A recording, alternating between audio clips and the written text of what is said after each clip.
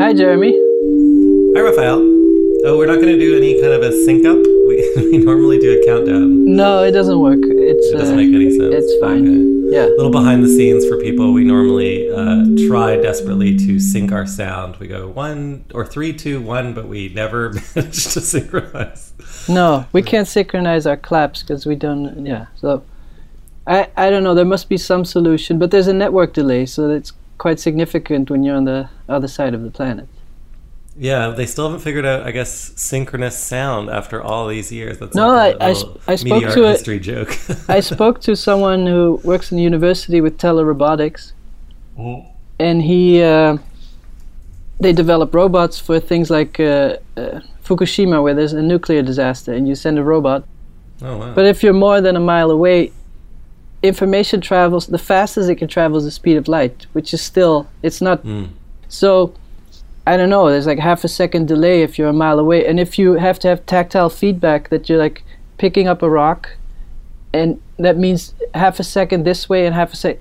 It's really weird navigating something with a 1 second delay. So there's no new device they can figure out that let's quadruple speed of light. No, that's the limit. I never thought of it that way. So my dream of sort of living on Mars telepresently. When this becomes a hellscape on Earth, it's just not going to be possible. It's so funny, these catchphrases like, if you can imagine it, you can build it. The sky's the limit. And right. Unless we're talking about the laws of physics. yeah. Also, but there's also simple laws where he was working with developing robots, and he's like, robots are really bad at working with soft materials. So that's why sneakers and clothing are all made by humans. Oh, right, yeah. Humans still have no use. So today you had a topic that you suggested, and I'm not sure how to go from synchronous sound on Mars to this topic, but it was open standards. I thought maybe we could start opening up a little bit with, we have a spreadsheet with all our topics. Mm-hmm. I've been meaning to talk about open standards, but we can also talk about efficiency. We can talk about breakfast. We can talk about monopolies. We can talk about travel. We can talk about humor. Yeah, but I already, like, when you suggested it was about a week ago, so I already sort of mentally prepared for it. Okay. And honestly, my mother taught me that to talk about anything, that you should be good at talking about anything no matter who you're with. So, that's nice. Just as a good, polite citizen. Okay. I just got back from like Thanksgiving dinner or last week, and that was the one compliment that I got. I was like, I could talk to Jeremy for hours about anything. So throw it at me, Raphael. Yes. Okay. So open standards. So first of all, should we explain a little bit what open standards are? Yeah, well, that was like my first thought is like, you could be very narrow about it, but you could be very broad. And I think specifically, if you think about it in context of art, it's kind of interesting. But the reason it comes up a lot is that there's all these art startups that have a closed ecosystem of hardware and software, and they're like, do you want to make something for our platform? Right, like Electric Objects or Sedition. Yeah, and they're semi-open because they also have a sort of browser in the thing, so you could play anything from the internet. Mm-hmm. But they want you to make something specifically for their platform. And it's like in the beginning, the early days of record players, you could only play the records of the manufacturer. So Philips had a record player, and there were American record players that would play American records, and there would be Dutch record players that would play Dutch records. So imagine someone's like, do you want to write a song for our platform? We have about 1,000 users, and no one else in the world will listen to the song. Right. Yeah, and I guess the same thing happened with VHS and Beta. I mean, the funny thing with art is that there has been an open standard that's still incredibly successful, for like hundreds of years. Right, like, and what you're talking about is like closed standards versus open standards. Like, when I think of art, I think of like the standard being canvas and like oil paint. No, that's an open standard, Raphael. Someone set that standard. No, I don't agree. We all agreed to it. No, but I think that you can get very broad, but that's like saying it's an object, so it's an open standard. You can put the object anywhere. But open standard, for me, to keep the discussion a little bit concise, Sorry, I opened it up too wide right at the start. Well, it's important to me. It's about networked information or media, things that are multiplied and then need to be played on a certain device or technology. We're going to narrow it down to media then. Yeah, but electronic media. Yeah, there's two things that, for me, why open standards. So I'm not such an ideologist that I think, open source is the only way to go. I understand that there should be proprietary development, but I can't stand that there's so many messaging apps. Yeah. It really bugs me. I think for you it's even crazier because you have a day job and an art job and a family life. So you probably have Slack and you have...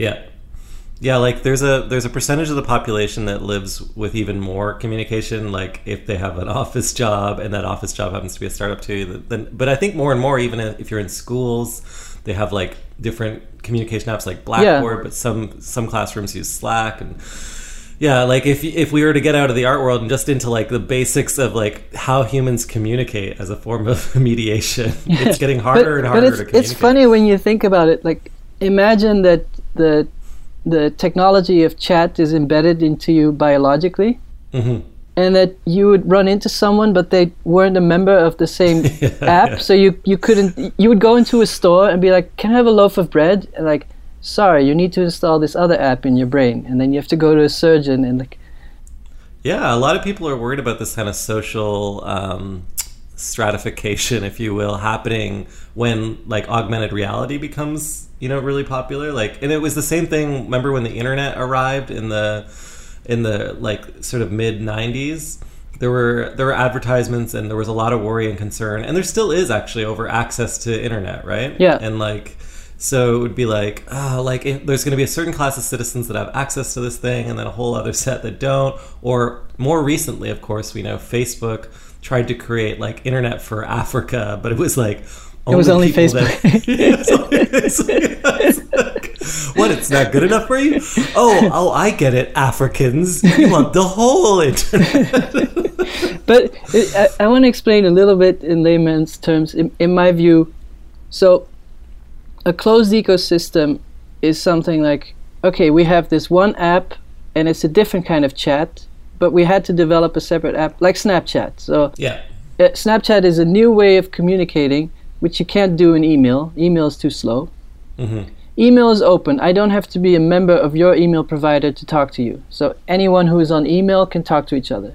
Yeah. But all these different apps, you have to be a member of that app and set up your name there, etc. And then if you go back to the artist and you understand that a little bit, then there's all these ecosystems that want you as a user. But the more you give in and you're like, okay, I'm an Instagram star, I'm a YouTube star. And then all of a sudden Instagram decides to become completely different, and then your whole little house you had there all of a sudden moves to a different neighborhood, and you're like, what? So... Yeah, no, I get it. I mean, I think it's interesting, though, to ask the question, why do these apps exist, or why do new standards emerge? And usually, I work in a product company. What you're looking at is, where is there an opportunity, but usually where is there a problem? Like, where's something someone's bitching about, or they're cobbling together a solution. And it's funny you mentioned email, because we all think of email as this wonderful, beautiful, open standard, yet the call I get most often from my parents is, Jeremy, will you fix our email? Yeah. I'm still dealing with this, like 20 years of fixing email. But that's the interesting thing to me, is that somehow open standards appeal to nerds. And once you get the open standard, the proprietary system seems really stupid. Like, I love RSS. I always loved it. I love podcasts, all that stuff. But to other people, all those open things seem like a task. It's like, oh, sorry, I haven't listened to your podcast yet. I have like 400 unplayed items. So open standards give you this sense of obligation, and the proprietary stuff is more fun. Well, I think, the thing is, a lot of times the open standard is not designed, period. Like, it's engineered. Yeah. And that's where, there's a room where design comes in and kind of makes our lives more complicated as it tries to simplify it. And typically it's backed by capital, right? So then they want to lock you in, so you have all these messaging apps competing for synchronous communication. Remember, email is like asynchronous. Yeah. And like the idea of a chat app, asynchronous meaning you send something and you're not sure when they'll reply. Yeah, exactly. So, remember, like, the way we're speaking right now, that solved the problem of, like, I don't know if the servers, like, received the message yet or not. So it's, like, getting as close to real time as possible. Try and get as close to face face-communication, which we all know is the most synchronous form of communication. But maybe I want to ask you this. Since you have your professional life and your personal life is quite spread out, how many different modes of communication, can you list them? Like all the communication lines you use? Yeah, let me open up my iPhone right now, actually, which has like a dozen notifications at this exact moment. So on my, I have, I guess 1, 2, 3, 4, 5, 6, 7, 8, 9, 10, we're running out, 11. I have a lot of different ways, and they actually 12. Like there'll be like there's communication around prototypes. Like I have InVision here. I have like communication around documents in the form of Google Docs and now Dropbox Paper. I have project management communication on Basecamp and Trello. I have office communication. It's worse than I thought.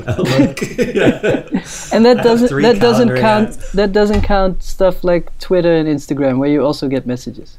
Well, people always freak out when they see my phone because I have, I think, something like 1,000 unread notifications or something like that. And then what always happens at work is like, I'm always behind, so I just walk up to the person's desk and they're like, did you get my message? And I always say, no, just tell it to me. So I just wander around aimlessly.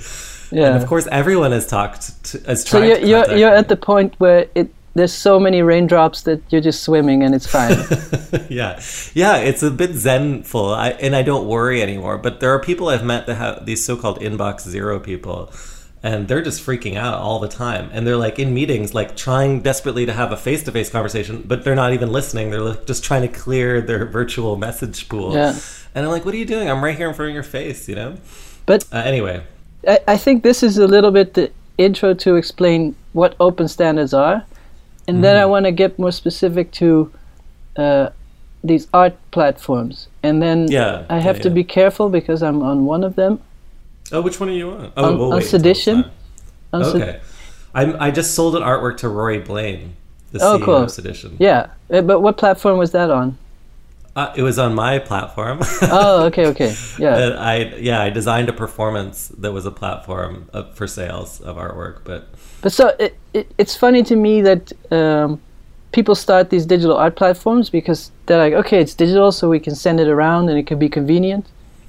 And then people are like excited, I was invited to make something for this platform, but there's already the web. Why would you wait for someone to ask you? So here's the problem for me. For example, photo sharing. You could do that on the web before Instagram, but Instagram made it easy, and then it creates this momentum where it becomes really fun. And so maybe for digital art that will also happen, where at some point something will come up that's so easy that it'll make the collecting really fun. But I haven't seen it. I think that was what, I've seen Rory speak about Sedition. I think that was their premise, which was like, you're spending all this time with these beautiful screens, and you could watch YouTube clips, or we could present you with like the world's greatest artists or artworks. Apparently, like they're doing pretty well, which is a surprise. I remember thinking, "There's no way this is gonna work out." Yeah, because. And one thing that they said is that they'd actually had to, the way that it's become more successful over the years is they've had to make it more and more exclusive. So you own a smaller and smaller edition size, which we've known kind of in digital art for a while. Well, it's funny because it's an artificial scarcity. It's not like when you do silkscreen and you're like, okay, we'll print 50 of these, and that's really 50. But here it's like, okay, there's a piece of software and we built a counter, and the counter is like 5,000 or 1,000. There's no physical limitation. There's no hard disk limitation. He said that sometimes now they have editions of one, and a lot of them are fewer than 10, and so most of them are under 100. But they started out at like 10,000 in their first year, right? And then they realized that like, so there's something else there, and maybe it's a whole other podcast, but around scarcity that creates more value than, you know, the same person that had an edition of 10,000 will look at something that's an edition of 1 completely differently, right? Well, it's also the niche thing where there might be a Lord of the Rings limited edition DVD set, but it'll actually be 500,000 copies, because the audience at large is so large that a slice of that is still a very large number. It's kind of funny to think about it, though, in terms of what you asked me earlier about communication apps. What if there was, like, if we just had an exclusive app and it was only for Raphael and Jeremy to communicate with each other? Would that be more valuable than, like, an app that allows me to speak to everyone? It's a sort of a silly question on the side, but, like, in this space, like, it's kind of. Well, like then you get into mobile OS design. I think Windows made an OS that was more revolved around people, so it's almost like you could have an icon of you on your home screen, and then you could communicate in different ways. So that's kind of that solution. Right. I know that why that exists too, because whenever you talk to users about any platform, the way they orient themselves is often around the people they communicate with. Yeah. Because we're social human beings. So the thing for me about the digital platforms is that they're all made with the best of intentions, but I always have my own ecosystem of accessible to anyone, privately owned. And then, so it does, and I'm waiting for someone to just make the perfect screen with a computer in it. And they all want to sell it with a closed ecosystem. And they're like, no, I just want a screen that has a computer in it, and that maybe you could. Also, most of them have this mobile processors that are not so kick-ass. But Sedition has taken this approach. You know, there's Electric Objects versus Sedition. There are some other ones, but I think those are the two big ones, right? Oh, no, there's a million. There's a million. Well, what are the biggest ones? I don't know, but there's Framed from Japan. Okay. There's someone just emailed me now. They're like, "Oh, we have a new screen with iOS-based artworks." And I was just going off the brands, like, and the artists that are on the brands, like, maybe I have a Western focus or North American focus. But, like, let's just take it two examples, Sedition and Electric Objects, because they represent like a little bit different markets and different points of view. So, like, Electric Objects has a very closed frame, and you can put up websites for sure. Yeah. But I think Electric Objects came from the mindset of, I want Tumblr on my wall as an artwork. So it's a feed that you can, but the things are not so precious. It's more ephemeral. You subscribe, right? Basically. Yeah, I think they're juggling, but I think it's more catering to a younger audience. Yeah, and then Sedition has this, like, exclusive editions, and it's actually a little bit more like Netflix. So on Electric Objects, you have to watch it on the Electric Objects device. But with Sedition, you can view it on device. Your TV, your on iPad, your phone. Yeah. They don't judge you. If you want to look at it on your Apple Watch, that's fine. Yeah.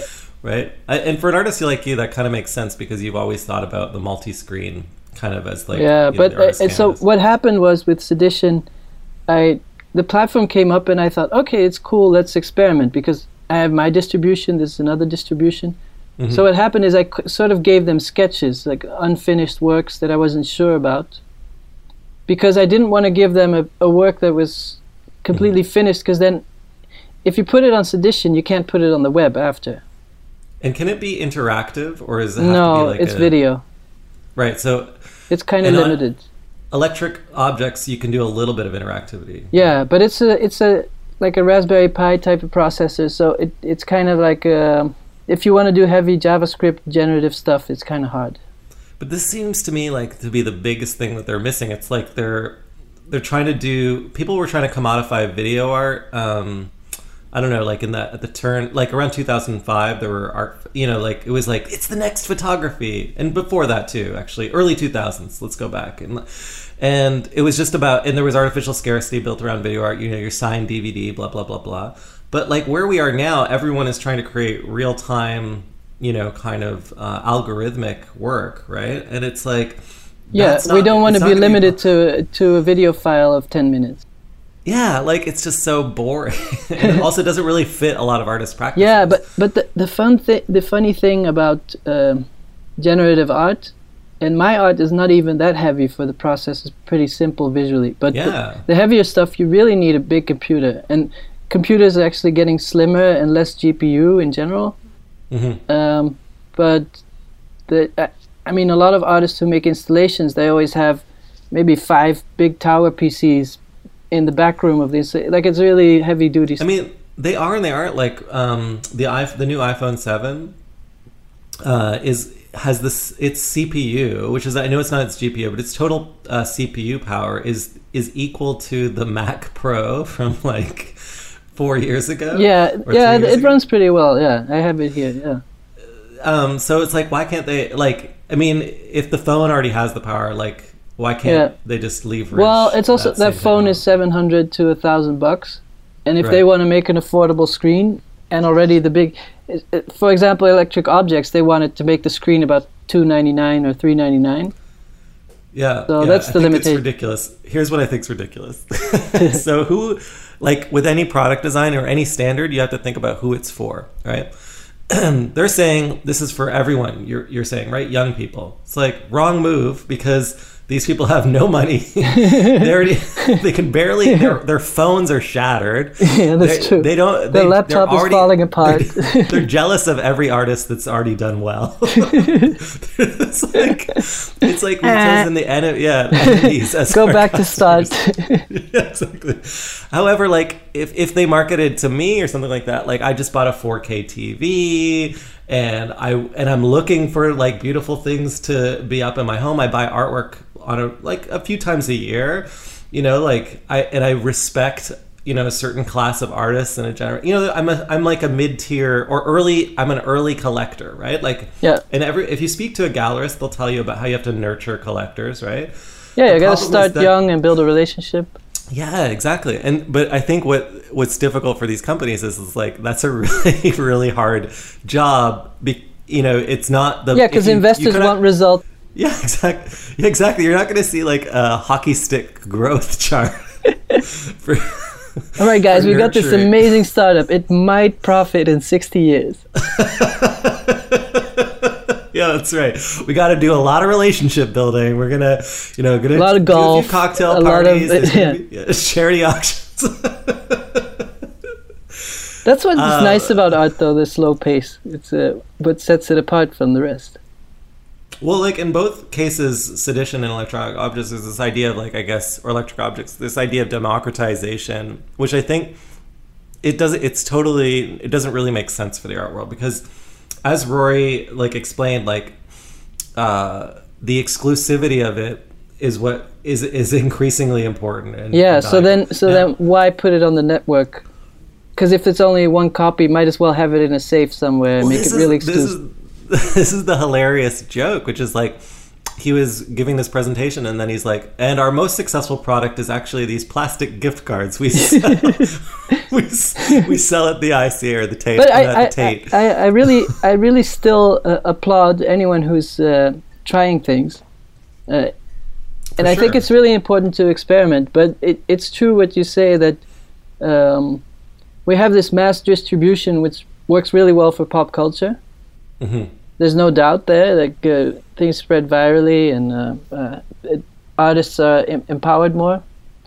But then for art, it's almost, you're really going against its nature when you make it available. Well, yeah, like even me who, you know, like I want to reach as many people as possible, and I believe in like freely distributing, you know, my work as freely as possible in the moment, making it sort of not commodifiable, like performing work, right? Like I'd vastly prefer to perform for 2,000 people than to make one painting for one person. However, I also recognize that when I buy something, and the thing I like about art as well is that there's like a story, it's special. That's like the funny thing. I've sat down with so many media artists, and you're in their home and they're like, yeah, it's really hard for collectors to buy electronic works. And then you look around their living room and there's no electronics. It's all photos and drawings of friends. And exactly. So they should be the people who, I mean, I'm looking around right now and I have several, new media works up, but they're all printed, right? Yeah.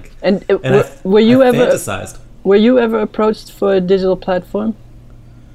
I have not, actually. I remember when Electric Objects came out, like I know some people there, and I emailed to say, hey, I'd love to make a work, but I never heard a response. I think it doesn't really make much sense to people because I perform a lot live, so to like though I've done videos, they also all rely on language. And you want those videos to be broadly available?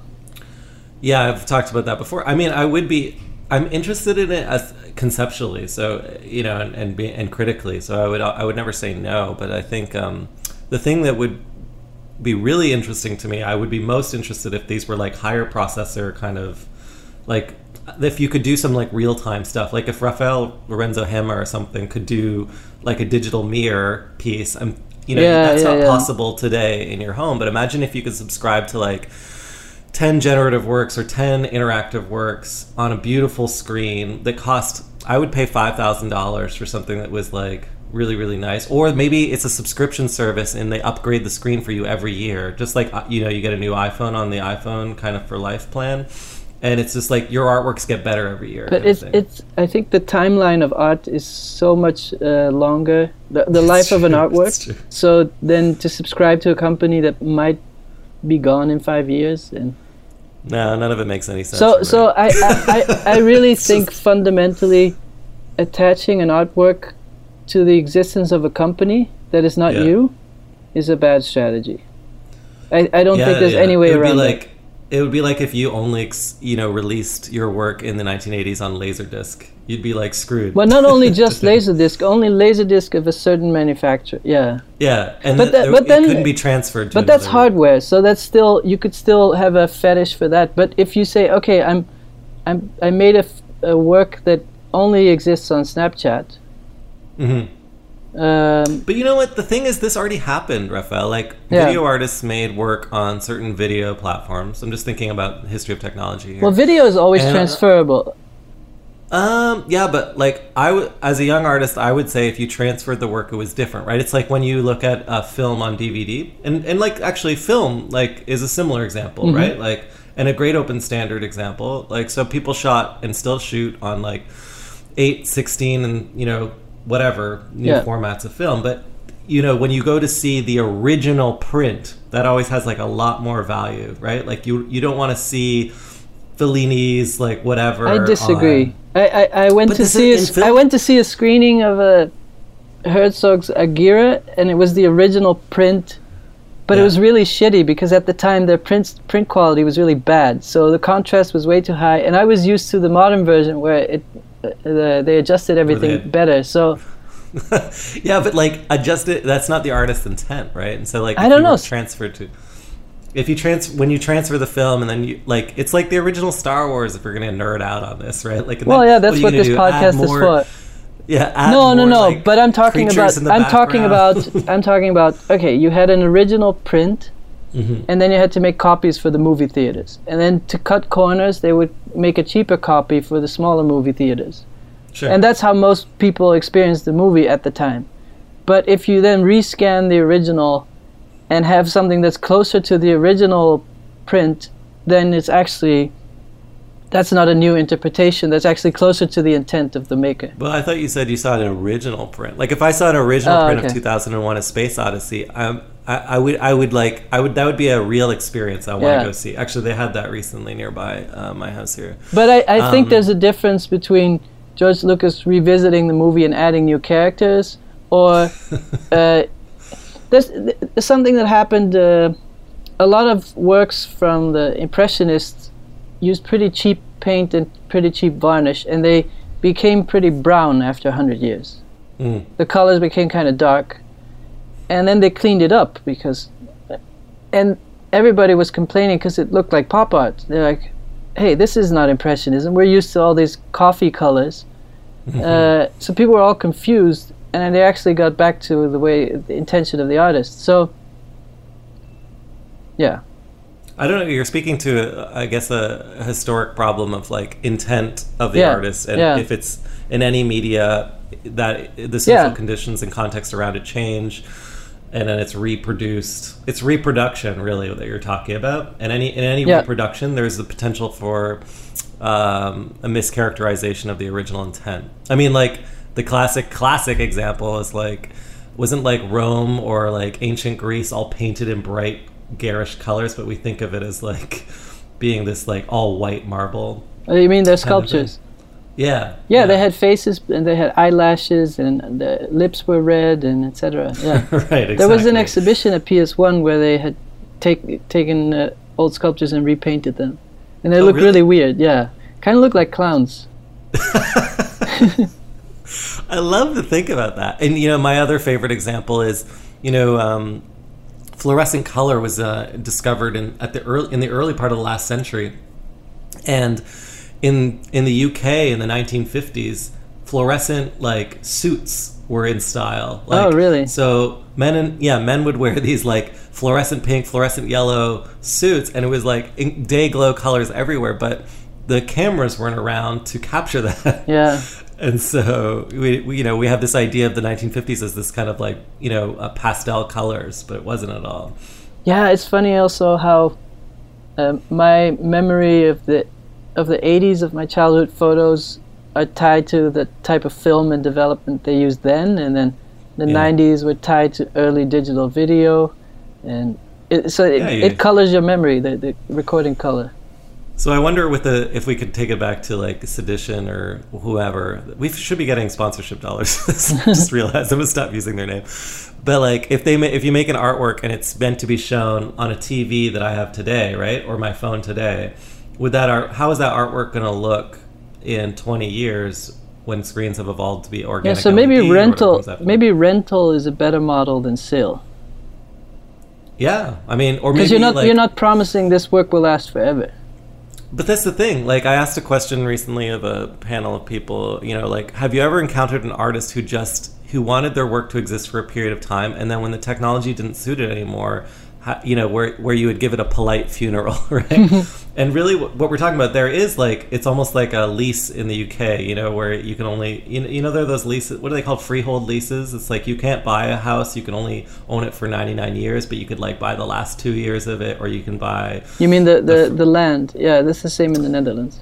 Is it? Yeah. So it's like it's different. It's than like North a domain America. name. Yeah. Mm-hmm. Yeah. Eventually it expires, and you're like comfortable with that. It's worth a little bit less at the end of its life, but hey, I got to enjoy it for 2 years or something like that, and that's okay, And it's not about passing it on or reselling it. And I think that's where the standards and it become kind of interesting. So there's been some development around and hype around blockchain and artist rights management. Yeah. Well, that's another example where blockchain could be the digital authentication. So the blockchain, to explain it to our listeners, blockchain is a technology that I don't understand completely, but the idea is that you can make unique digital files, because most digital files are infinite. So if you have if you post a picture on Facebook, someone copies it, they have the exact same picture. And the idea with blockchain is that there's a ledger, which is like a big registry that says this is the original file. You might copy it, but you won't have the original. Mm-hmm. Yeah, it just sort of traces where things have gone. Of course, Bitcoin is the most classic sort of success story. But you could use it for contracts to have a digital signature. And then you could also use it for files. You could sell a digital image and say, this is a unique work. Yeah. It's a kind of cryptography and registry all rolled into one. And so my hesitance is that any system can be cracked. And they're like, no, this is uncrackable. And I'm like, just wait. I mean, it has Bitcoin, which has been around now 10 years or so, hasn't been cracked, and it's sort of the cryptography around blockchain is pretty intense. Of course, everyone always says like when quantum computers arrived, so all bets are off. Yeah, a new paradigm shift, and then all of a sudden it's like, oh yeah, remember when we thought that was safe? That's going to be a beautiful day, actually. Imagine if the whole art world was like on blockchain, and then there's like overnight there's like a worm attack because it's always worms, and then it's like, and then the next day it's like it's all free. It's this like digital riot online. Like, look, I've got this Damien Hirst. Look, I've got this like Julian Schnabel. I got a Raphael Rosendahl. I think the more things digitize, the more people will be happy with the real objects. Yeah, for sure. I mean, that's the wave of authenticity and real objects that's like been widely documented, especially over the last few years. So as automation increases, typically this is like proven cycle after cycle. There's a wave of people that search for more authentic analog experiences, and then new, then there's like new digital entrenchment. But I think it's cyclical, so like it's a reaction against, and then people kind of get bored of that and they go back to the digital. That happens over and over again. It's like why millennials listen to records, and say this, it sounds better. It doesn't sound better. We all know it doesn't sound better. Yeah, I don't know why people, if you want to get into sound quality, I'm always surprised people like vinyl, but I thought that beta, or like those magnetic tapes, the big ones, I thought that would be the best sound quality. Well, people always say it's like sounds warmer and stuff. The hilarious thing I think about vinyl for me is that electronic music are the musicians that are pushing vinyl. This thing was never analog. I hate to tell you. Well, yeah, but if you're listening to Led Zeppelin or something, yeah. But that's not why. So DJs and specifically like house music and techno and whatever electronic genres now exist, which is like too many to name, they were pushing, they really pushed vinyl because that was like how they were DJing, right? And then that got picked up. And well, it's also the mixing and the scratching physically and... Yeah, whatever. Well, the whole DJ profession started on vinyl. It's not anymore, though. You talk to a professional DJ, no one's using vinyl anymore. No, I know. So it was just like a blip in time, where we're like, oh, yeah, it's better. But then you go back to open standards. You have these different audio standards, and then you can debate which one is the best one. But at least they're open, so you could... It's still weird to me that a musician releases a song, but they're like, okay, it's out on vinyl, but you can also download it, and you can also get it on tape. It's up to you, whatever you want. But then for you to make an artwork and be like, no, it only plays on this device, and that's really weird. But this is the thing, right? So bottom line is kind of this, right? Like the modern strategy, like let's call it the Netflix strategy, is to be on every device. Like for us to just like make it possible for you to have your media the way you want it. I think, if we get back to like blockchain and the... But there you also have the problem where if you're Netflix and they make Netflix originals and that movie is only viewable on Netflix, so that's a way to get people to subscribe, because you might be subscribed to HBO or Hulu, but this other show is on Netflix, so you're motivated to subscribe. So they have lock-in that way. Oh yeah, for sure. But the problem with art platforms is that the user base is so small, so it's like, we have 500 people on a platform. But that's why I think these blockchain startups are interesting to discuss, because what they're saying is any file can have this little snippet of code inside of it. You choose the file as the artist, and we'll maintain the record, right? Yeah. And there are a few of them. There's Monograph, rather. There's also, what's another one? I recently came across. Oh yeah, Ascribe. What's funny is if you go to the websites for these sort of blockchain things, I'm going to read a couple of headline marketing, value propositions to you, because this is why it's not going to work right now. But like, you're an artist, you're like, blockchain, I'm really interested. Maybe you're a collector. And so you land on the Ascribe website, and here's their headline: lock-in attribution, securely share and trace where your digital work spreads. And it's like, and then they got a guy with paints in the background, painting supplies on his laptop. It makes no sense. Then they go through all of the features, and they're all like incredibly nerdy things that no artist is even going to understand. Some artists might understand, but collectors are like, never mind. Yeah, I mean, now you land on Monograph's site, and it's like, here's Monograph's headline: we power the creative content that enlightens the internet. It's like so pretty ambitious. It's so lofty. Also, it doesn't tell me what they're doing for me. It's like, it's all about them. We should start a startup and say like, we encompass all good intentions of all beings in all universes. It's also not best practice. That would be a failed startup, as both of these startups will fail. I can guarantee it. What will come next? They get the Jeremy fail bump. All right, guys. Sorry, guys. Sorry, it's over. Because they're not really considering who their customer is, right? Like they're not really. Aren't there examples of startups that ignore customers because customers sometimes don't know they need something?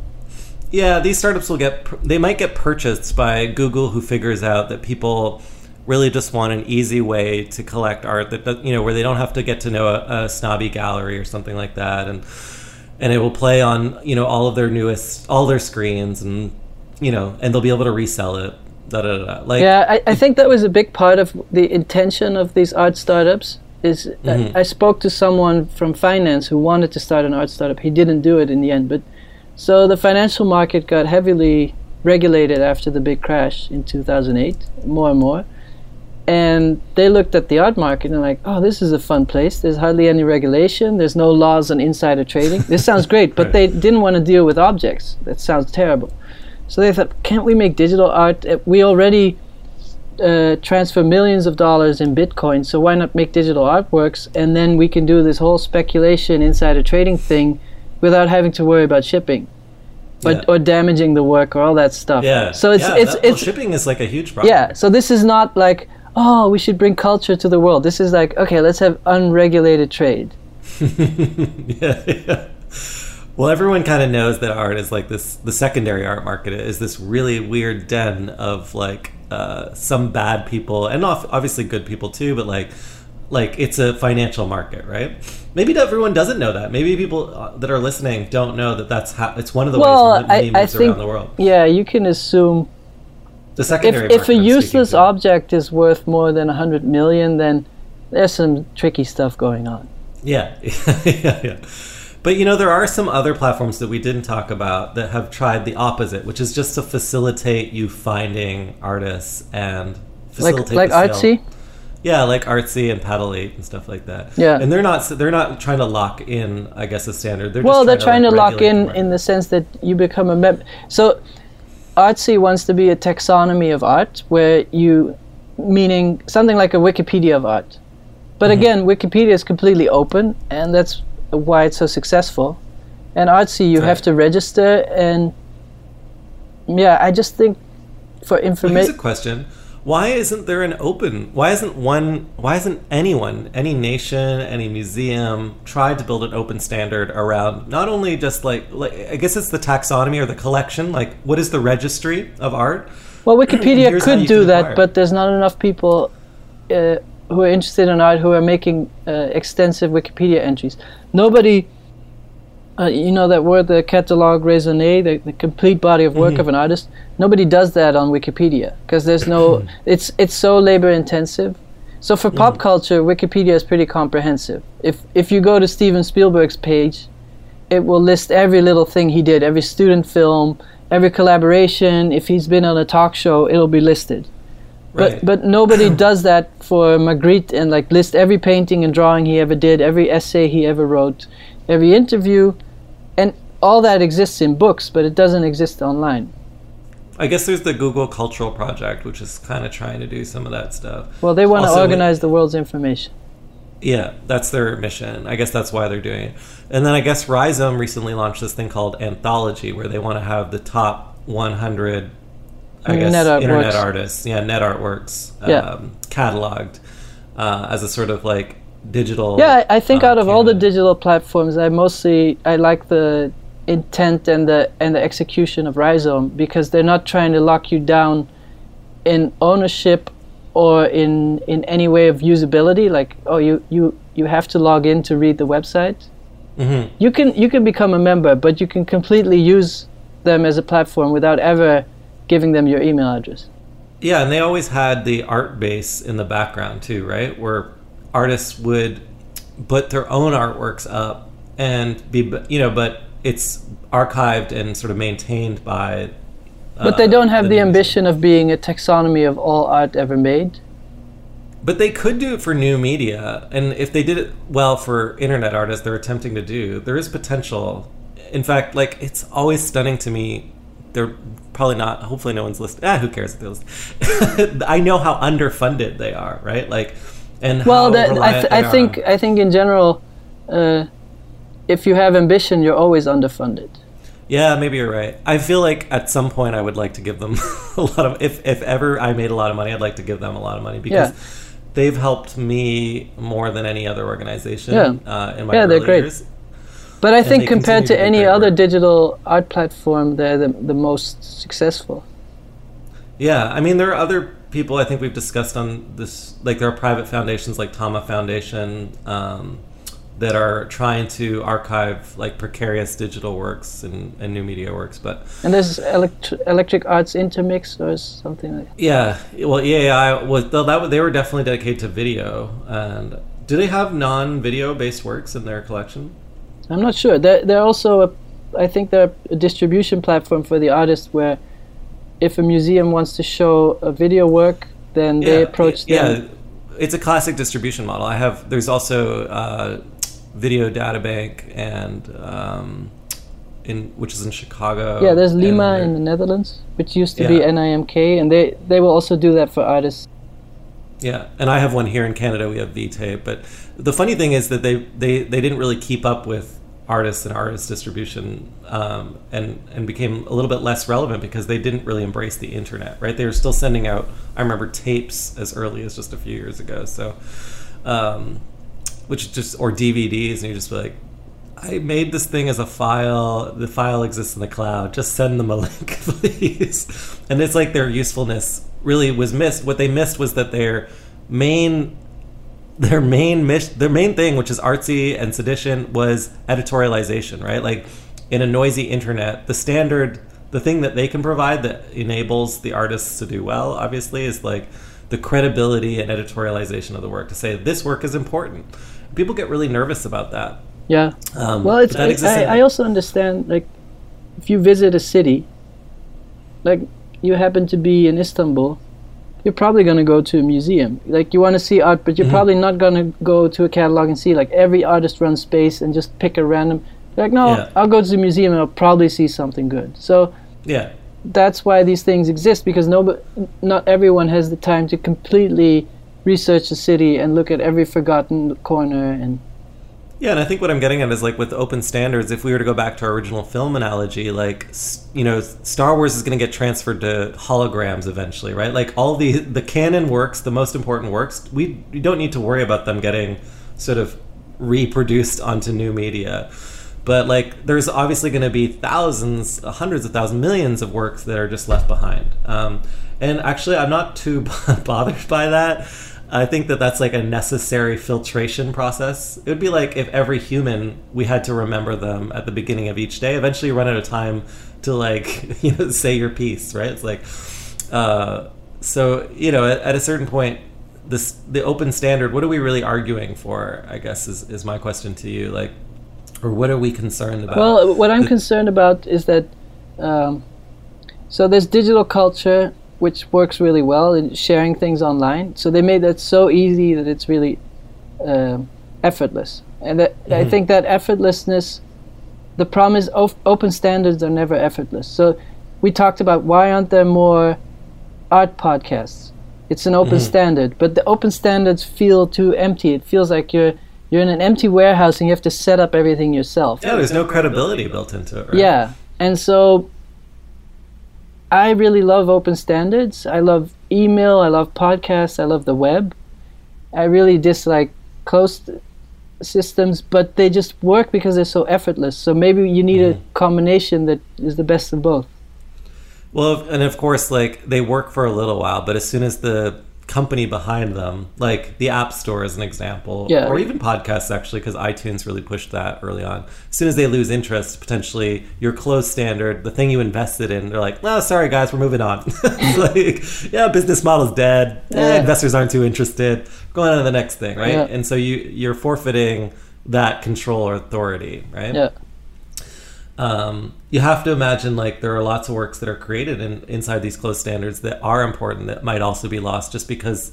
And one canonical example, I guess, is like, if you put a work there, Petra Kortright had a piece on YouTube, and had some like had all these comments and because of the tags it got removed. The tags had like porn in them and stuff like that, which was one of her old things. And but so YouTube pulled it, and you can protest it being pulled, but then YouTube's like, no, our standards have changed, or we flagged your video. That's not possible. We can't compromise, because if we compromise for you, doesn't matter if it's a historically important artwork, right? And so I'm sure we're going to run against that again and again. But imagine on sedition, like, let's say, an artist on sedition, the work becomes more important than sedition ever thought it would, right? More important than sedition itself. More important than sedition itself. Yeah, and actually, this is a perfectly reasonable assumption given the history of art, right? It like touches, people are crying. It's like Marina Abramovic. This work makes them cry. It's in everyone's home.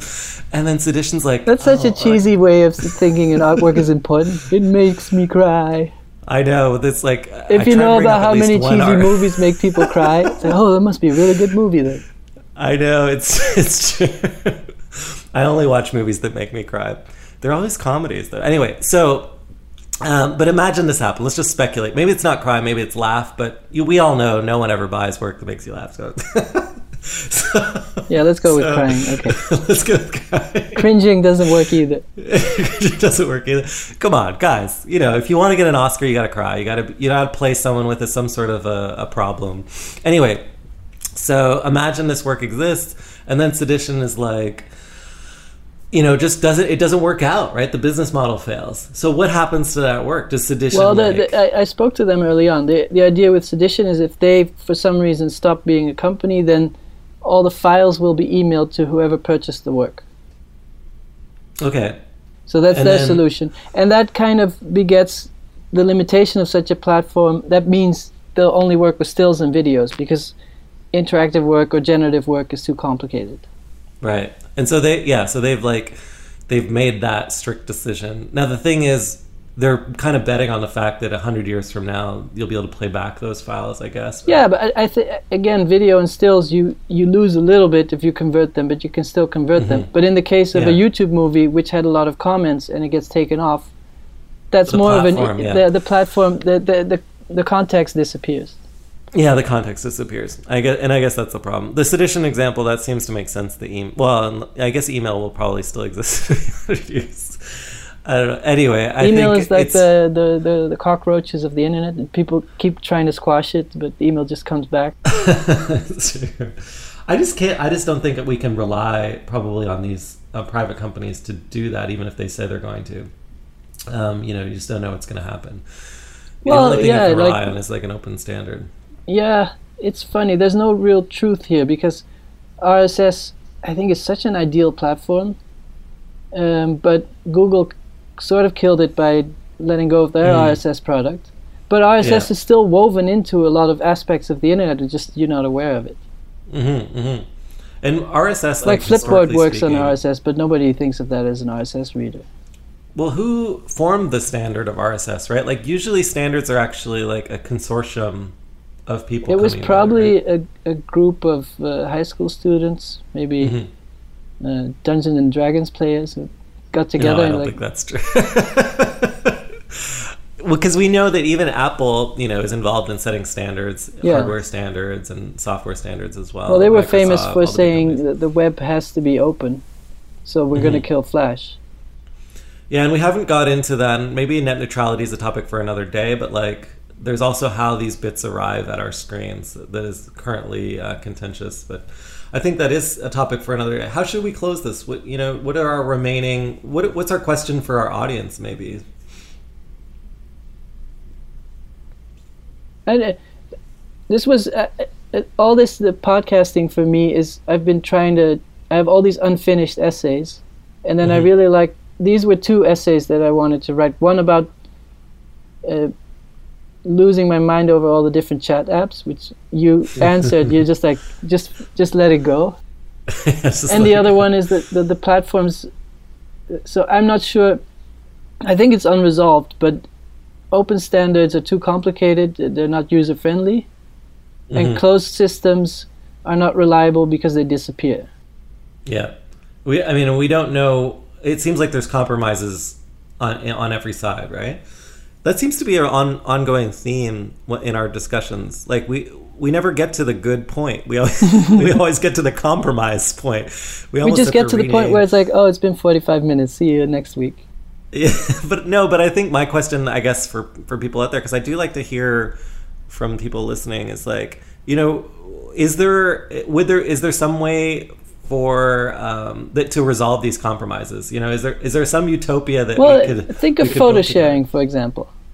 Like we've been able to share photos from the beginning of the web, but you had to heavily compress your things.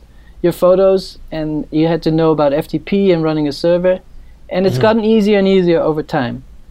I think right now people love to share photos mostly on chat apps, because Facebook and Instagram are too public, which are very closed systems.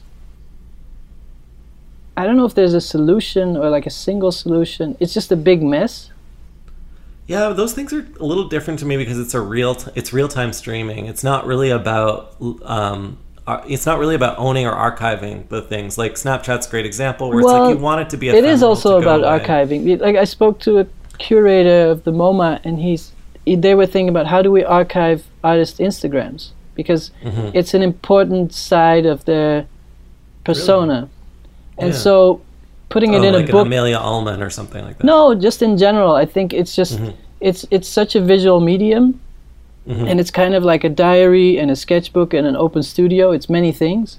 Yeah, that's true. But then at the moment they sort of, I think this is an example of the problem with closed systems. I think if an institution like MoMA will decide, okay, we found a way to archive Instagram, then it might take them 5 years, and all of a sudden everybody's like, oh, actually we like Snapchat. right. So that's a perfect example of like, okay, we can really feel the artistic energy on Instagram, and it's almost like an extension of the body. This is really amazing. We love it, and then it's like, oh, you missed it. Well, here's my question then: is like, why isn't Instagram helping? In archiving? Yeah, like why aren't these companies? Is the art world just too small and insignificant? Well, Twitter, for example, has a backup tool where you can.